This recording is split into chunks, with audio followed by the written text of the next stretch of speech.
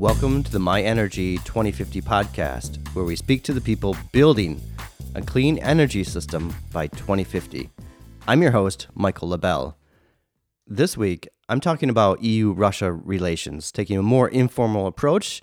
I'm not interviewing anybody, but this is some ideas that I've been working through for a few weeks now, and I think there's something here. And actually, to help me write about it more, I decided to do a podcast about it in order to get my thoughts out, kind of clear my ideas, to condense them down. And I thought it'd be kind of useful to share with everybody.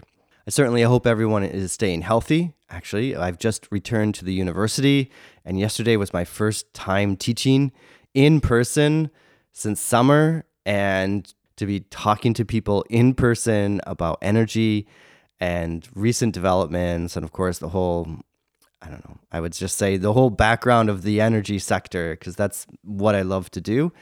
I'm a little hoarse today from speaking yesterday.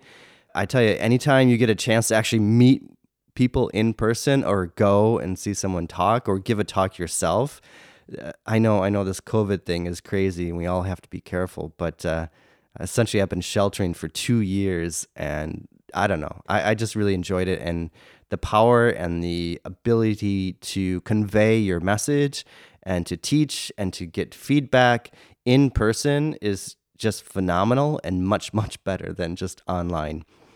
Nonetheless, I'm going to take my opportunity here in the podcast to go through these ideas and to lay them out, and certainly I'll be working on them for the foreseeable future till I get a journal article out or whatever I decide to do with this. So the title of today's podcast is called The Soft Power Failure of the European Union. Russia Walks Off. And then I have this question. It's kind of like the guiding question for today. Why did the EU lose its soft power? And I will go through and I will define what soft power, what hard power means. And I will also talk about, of course, the EU's role in this. And this is all relates to, I would say, the high gas prices currently in the EU, and also Russia's take on it, or actions or inactions about helping the EU with their high gas prices. And of course, we have this geopolitical standoff with Ukraine right now, and engagement with NATO. So it's kind of brought NATO back into the center. What we do and what are we going to do with NATO, the EU, Russia. Hopefully some of these ideas that are discussed today around soft power, hard power, become a bit more crystallized about some failures that have occurred in the past and what the EU should hopefully do in the future. So I'm trying to end with a positive note, not just doom and gloom, but suggest some solutions here.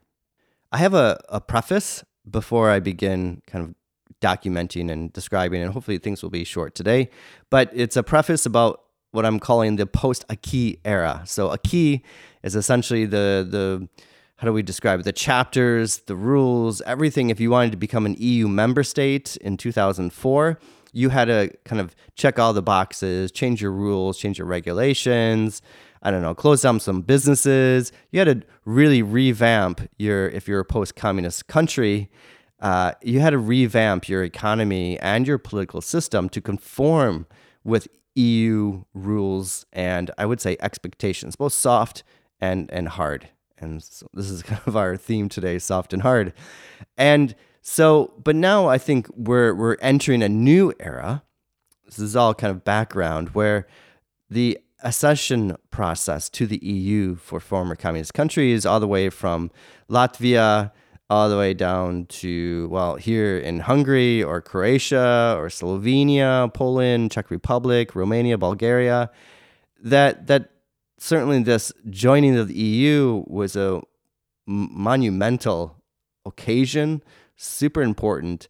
And in one sense, this idea of soft power, which we'll get into in a minute, really comes out, I'll just say it like that, at least in my interpretation, of the Cold War, right, where democracy and market economies were very attractive, and communism and the lack of goods in communist countries kind of represented the opposite side of that, right? So certainly the West wasn't looking over at the communist countries going, oh yeah, we want that kind of system, or the people. Rather, it was another way. And I think now, after more than 20 years of membership, or what are we at? 2004? Yeah, okay, not quite, but I've been here for 24 years. That's really, really crazy. And I know, okay, this is a little rant, but I went to the swimming pool that I've been going to for almost 25 years, and on and off some years, but certainly always been going there. And I paid for the swimming for today, and the lady threw the locker bracelet at me. So she was really angry. And it really made me think about, wow, that's how I was treated when I first came here in 1998, was in a very rude way. And then I could kind of think about all the changes I've seen at the swimming pool over the past 24 years, and how it actually corresponded with the political leadership in Budapest or nationally, paying on the side for a special sports ticket, but just to the attendant, right? That would let you in and out. And probably the guy was pocketing the money, but nonetheless, it was a good deal for all of us. And I don't know, the past few years, and we have a new mayor in the district, things kind of got better. And I kind of took that with the lady throwing the bracelet at me today as, you know what? Not everything's okay in this country now. So, I don't know, just one little random event, but still, these things happen, and I think they're kind of symbolic in one sense, in understanding what's going on in a country. So that's I would say, my story of the post-communist assessment at the swimming pool today. So, okay, what are we talking about? We're talking about the Cold War, and kind of comparing and contrasting the Cold War mindset and what happened during the Cold War. And then we're looking at EU membership and why this may not be so attractive nowadays. And yeah, I was defining the post-Acquis era. And the post-Acquis era is this reality of, hey, being a member of the EU is kind of hard, right? We got to have democracy, supposedly. We have to have transparency. We have to have good governance. So compared to the communist times, for many countries, it's a challenge. And we could definitely see this in the rule of law procedures that are being launched against Poland, against Hungary. And I would even say I'll be just very polite about the gray areas as well in other countries like Bulgaria and Romania and even Czech Republic. So there's always some gray issue here. It becomes much more black and white, I think, now that we have Russia on one side trying to reassert its sphere of influence to these countries here, telling NATO to get out, leave them alone. Okay, maybe I think Russia kind of threw that out there just to make an unreasonable demand that wasn't going to be met at all. But it still kind of displays the thinking, at least in Russia, about the role and the importance of Eastern European EU member states. And yes, NATO and the EU is definitely different, but I would say, and I would argue, and it's important for today's discussion, that there's a lot of cohesion, and there's some strong relationships between the two organizations. So certainly NATO is a defense organization. It's a hard power, since we're defining that. It's a hard power organization, definitely left over from the Cold War, where the EU, essentially how it was birthed, was from World War II.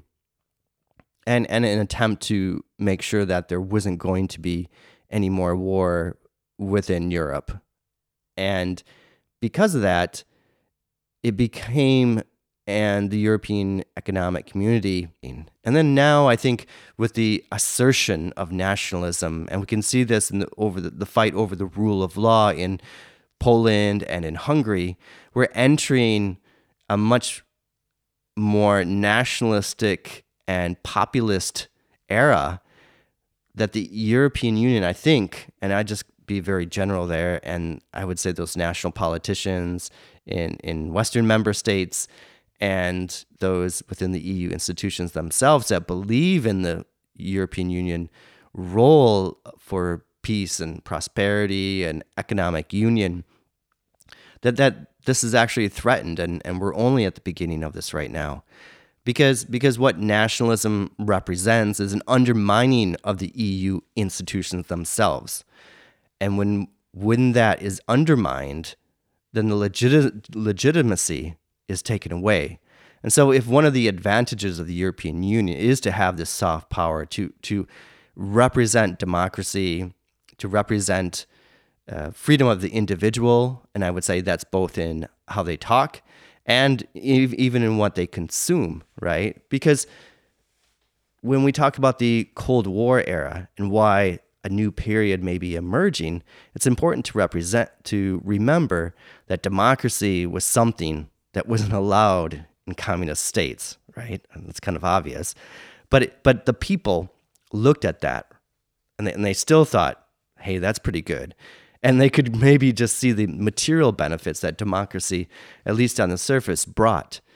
But it still fueled this wave to want to join and want to be part of Europe as a whole, of a democratic Europe. And the United States certainly played this role, both as a large superpower militarily, but also the cultural influence that it had in the representation of democracy. And this is really important when we talk about where we're going now, because we can start to see that the current institutions have been undermined, and the actions that are being taken now, I think, are quite limited, basically. Okay, I'm going to move on here to the symbolic events of the failure of soft power, and I'm going to describe to you why did the EU lose its soft power. I'm going to actually hold off on the definition on soft power, even though it makes sense to talk about it first. But I just want to frame this in current events. And I think if we engage in current events first, then kind of get into the theory, this will be easier to understand where I'm going.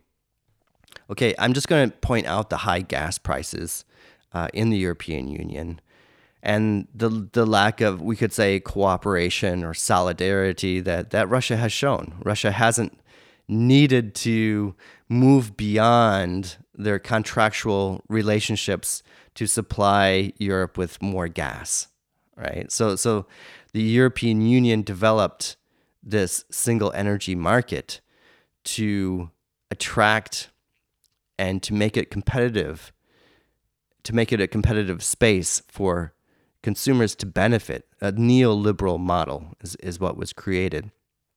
So Russia was selling gas into the EU. And I think it's really important to reflect back on the Cold War period. And Thane Gustafsson has written this excellent book called The Bridge. I'm reading it right now.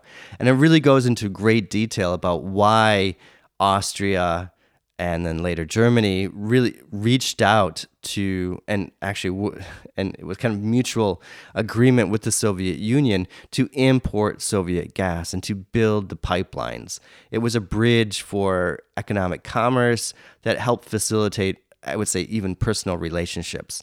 And this is really important, but what's outlined nicely in the book is the small steps that were taken to build trust over a long period of time.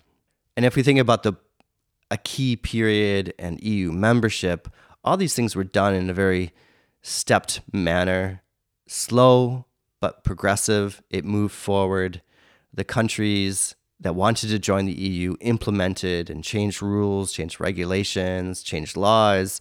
So a lot was done to conform essentially with this internal market rules that was one of the basis of the EU. And they done this in energy. So the single energy market is being developed.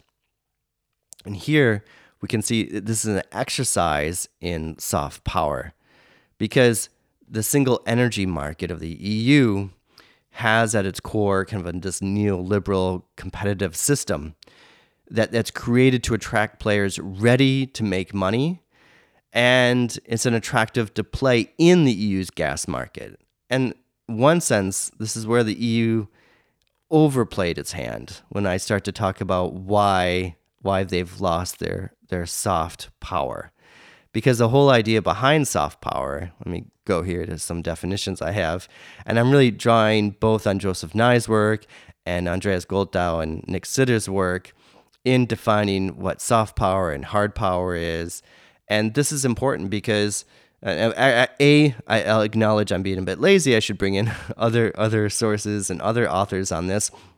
I will be doing more research is my response to that. So I'm just outlining some of these things for myself for what I'm working on right now. But I think it's sufficient in what I have right now to tell you what soft power is by using other people's words. For example, Andreas and Nick Sitter reflect on Nye's example that soft power is attractive power. It's important to focus on policy tools that are used, for example, the ability to affect others to obtain the outcome one wants through attraction rather than coercion. So what this means is the single energy market is meant to be a very attractive place for sellers to sell their gas, to sell their electricity, whatever they want to sell. That's in the energy market and everything else, right? So by building up this common market space, this gigantic marketplace with lots of consumers, the companies selling into this space can really make money. And this is perceived as a form of soft power because the EU and participating in the EU market is very attractive. But what's also important though too, and this is kind of the seed, I would say, for undermining the EU's own soft power, is that soft power is more than just that. Okay, it's more than just being attractive, because it's attractive for certain things. I mentioned earlier, democracy is a form of soft power because it's attractive for people. But we also have ideological power, and this is taken from Luke's, where there's the ability to shape or influence what other actors want and desire. Okay, and this is not just military, but this can be culture, this can be values and giving legitimacy. And normally, and this can be associated with military might, of course, but by actually by enticing through these other means, it can actually be a form of soft power as well. And this is important because if you think about how a market is created, a market space, there has to be this, maybe we can say ideology, certainly neoliberal ideology is part of it, but there has to be this kind of operational system in place with some kind of logic that's taking place that guides market participants, that guides, for example, regulators in how the market needs to work, this underlying philosophy of the market. In the EU, in the single energy market, that would be this neoliberal competitive system that values lower cost over higher cost energy sources, unless it's set up in a different way. So, and then hard power, let's see here. There's not much to say because essentially, and we'll just draw a Nye here, is based on the contrast between coercion used by a state backed by the threat of military or economic force on one hand, and the way a state influences world politics because of the attractiveness of its cultures, values, and even the very legitimacy of its foreign policy on hand. So I bring in Andreas Goldau and Nick Sitter again for that. Definition of contrasting hard power, which is backed by military or economic force, and soft power, which is attractive for its culture, for its values. And what's been interesting then, if we think about the current situation with Russia, and I want to mention this just to talk about hard power and contrast it with soft power. For example, 100 plus troops on the Ukrainian border. We also had Kazakhstan the past few weeks where Russia sent in troops to help reestablish the peace, whatever peace that is. And of course, we have previous military engagements by Russia in Crimea and Georgia and Armenia, Eastern Ukraine still there, or at least rebels, we'll say. But we also have a shift in NATO hard power, and I would just emphasize the United States hard power. And that's the withdrawal from Afghanistan, definitely signaling that overseas wars are not something the United States wants to be involved with right now. And there's things to be taken about. There's NATO expansion, which this is exactly what Russia is complaining about, is that NATO has expanded too far, and that the Eastern member states, the former communist satellites, Soviet satellites, need to get out of NATO, right? It becomes this new geopolitical power, whether we believe Russia invades Ukraine or not. The scene is still being set for something new.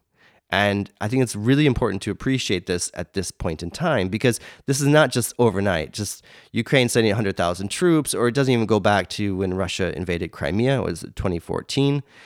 Rather, these things are building up, not just in Russia, but in other countries as well. This authoritarian shift, this populist shift. We could see even the election of Donald Trump in America, and some people say Trump will be coming back again. This whole populist agenda is not out of the way yet, right? Like, it's still appealing for people and still can happen. So maybe we have a lull, but what needs to occur is to find some ways to counter that. So one of the reasons I do this podcast is to inform and to discuss energy issues and really put a social spin on things, because we can't leave it up to the populace to just missell and sell the price of a low-cost energy transition. Rather, we have to have a much more informed discussion about the cost of the energy transition and ensure that the systems are set up, the institutions are set up so that people can afford to participate in the energy transition. Anyways, so I got a little distracted there. So we have these hard power plays going on with the military, and certainly over kind of in the east there we have China and becoming stronger and stronger as the years go on. And I would say a repositioning of Russia, not wanting to lose its importance, even if the economy is not as important as it was in the past. And somehow they need to stay even and stay relevant in the world. And it's really important, and I'll bring this back when we talk about solutions. In this very random, and my apologies, kind of back and forth way, we've gone through what soft power is, what hard power is. We've gone to looking at and mentioning at least the high gas prices, high electricity prices, and this is global anyways, and how things are changing. And one of those is that we have to start to think about how and what is soft power and how to retain it. And this is quite important, because here Joseph Nye starts to define this in his term, and this is where things become a bit soft, to use the wrong word. Soft power, as he states, is descriptive rather than a normative concept.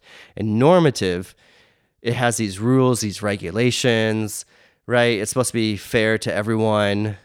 And it's even coming from this realist perspective. Where soft power, it's a bit harder to define exactly what it is, but we can definitely place, for example, human rights, as he does, as Joseph Nye does, human rights, freedom.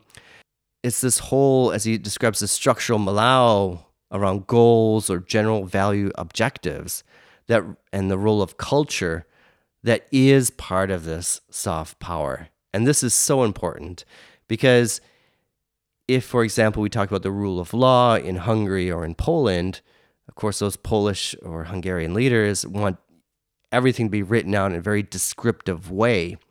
But soft power, and even to an extent democracy, right? It's this cultural, this relational system where, yes, there's rules, there's regulations, there's laws laid down, but there's much more the sense and practice that societies have in respecting human rights, in respecting the individual, that represent democracy in a much clearer fashion than what is just written in the law or what is written in the Constitution.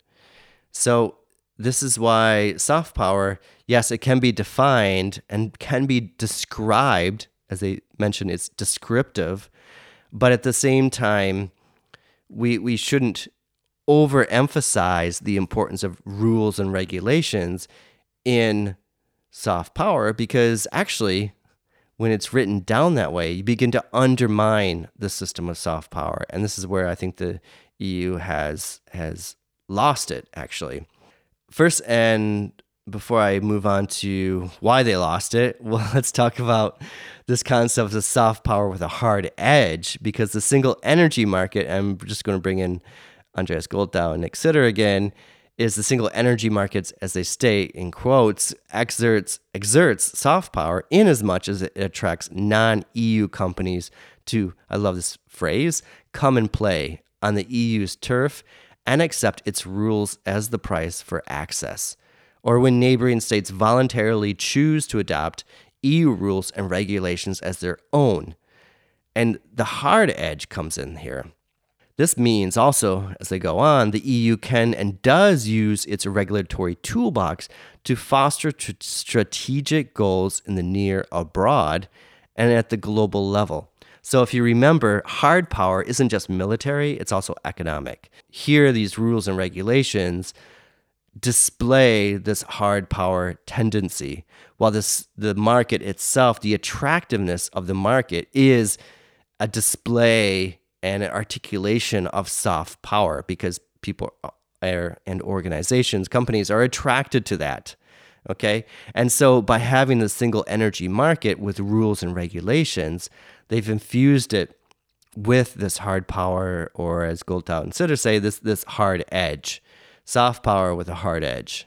However, and then this is, I guess, my contribution, as I think we start to see that if these rules and regulations become too opaque or shifting too much and are at least perceived to be unfair by those, we could say, foreign entities that come to play in the EU market, then the attractiveness of that market is lost. And this is where I think the EU has failed to maintain its soft power. The EU, and now let me turn to the EU, and this whole idea of an energy transition unfolding has really, of course, brought, and everyone doesn't really know, what is this transition away from fossil fuels entail, right? For sure, it has a high emission trading scheme price, so more CO2 emissions, the costlier that is. And at the same time, overlapping that is this implementation of neoliberal market rules, for example, the role that Acer plays. I really love Acer, but I think it's really interesting, the rules and regulations and how they attempt to foster the single energy market in gas and electricity in the EU.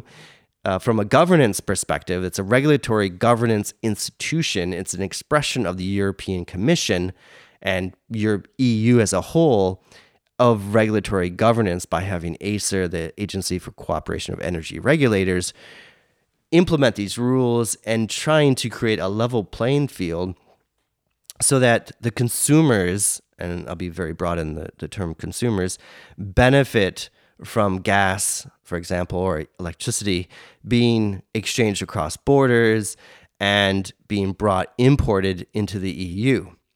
The problem is that maybe these things together have sent the wrong signal. The EU transition away from fossil fuels, high ETS price, and getting rid of long-term gas contracts like Russia used to like, and the Soviet Union built this original gas bridge with the Western countries. They built the relationship based on these longer-term contracts in order to facilitate the shift of gas into Western Europe. And then, of course, money was exchanged, and the Soviet Union got this hard currency, which was very nice. So they sold their natural resources in exchange for money, and this relationship developed over time. So then Gustafsson has written this wonderful book, as I mentioned, But now, definitely this relationship has changed, right? So now the EU's single energy market is no longer that attractive and really represents a failure and inflexibility of a regulatory regime. In one sense, it's presenting and instilling in a very structured manner a hard power in the regulatory system, in the market system. But at the same time, it's lost that soft power where it was attractive for companies and countries to sell their gas into the system. And now, of course, with gas being a global commodity, with LNG, the EU suppliers can go elsewhere since they don't, if it's essentially just the price, then they can take their goods and they can sell it elsewhere. The soft power is gone, and really it's just a commodity now. So where can a country make the most money is the question, rather than let's build this relationship with each other and do something over the long term. And kind of before I conclude, I just want to I want to reflect for a moment back on the Cold War again and the legitimacy of the European Economic Community and the legacy there, because we talked about hard power and we talked about NATO, but what's also important too is, in a sense, it feels like NATO is the only institution left over from the Cold War.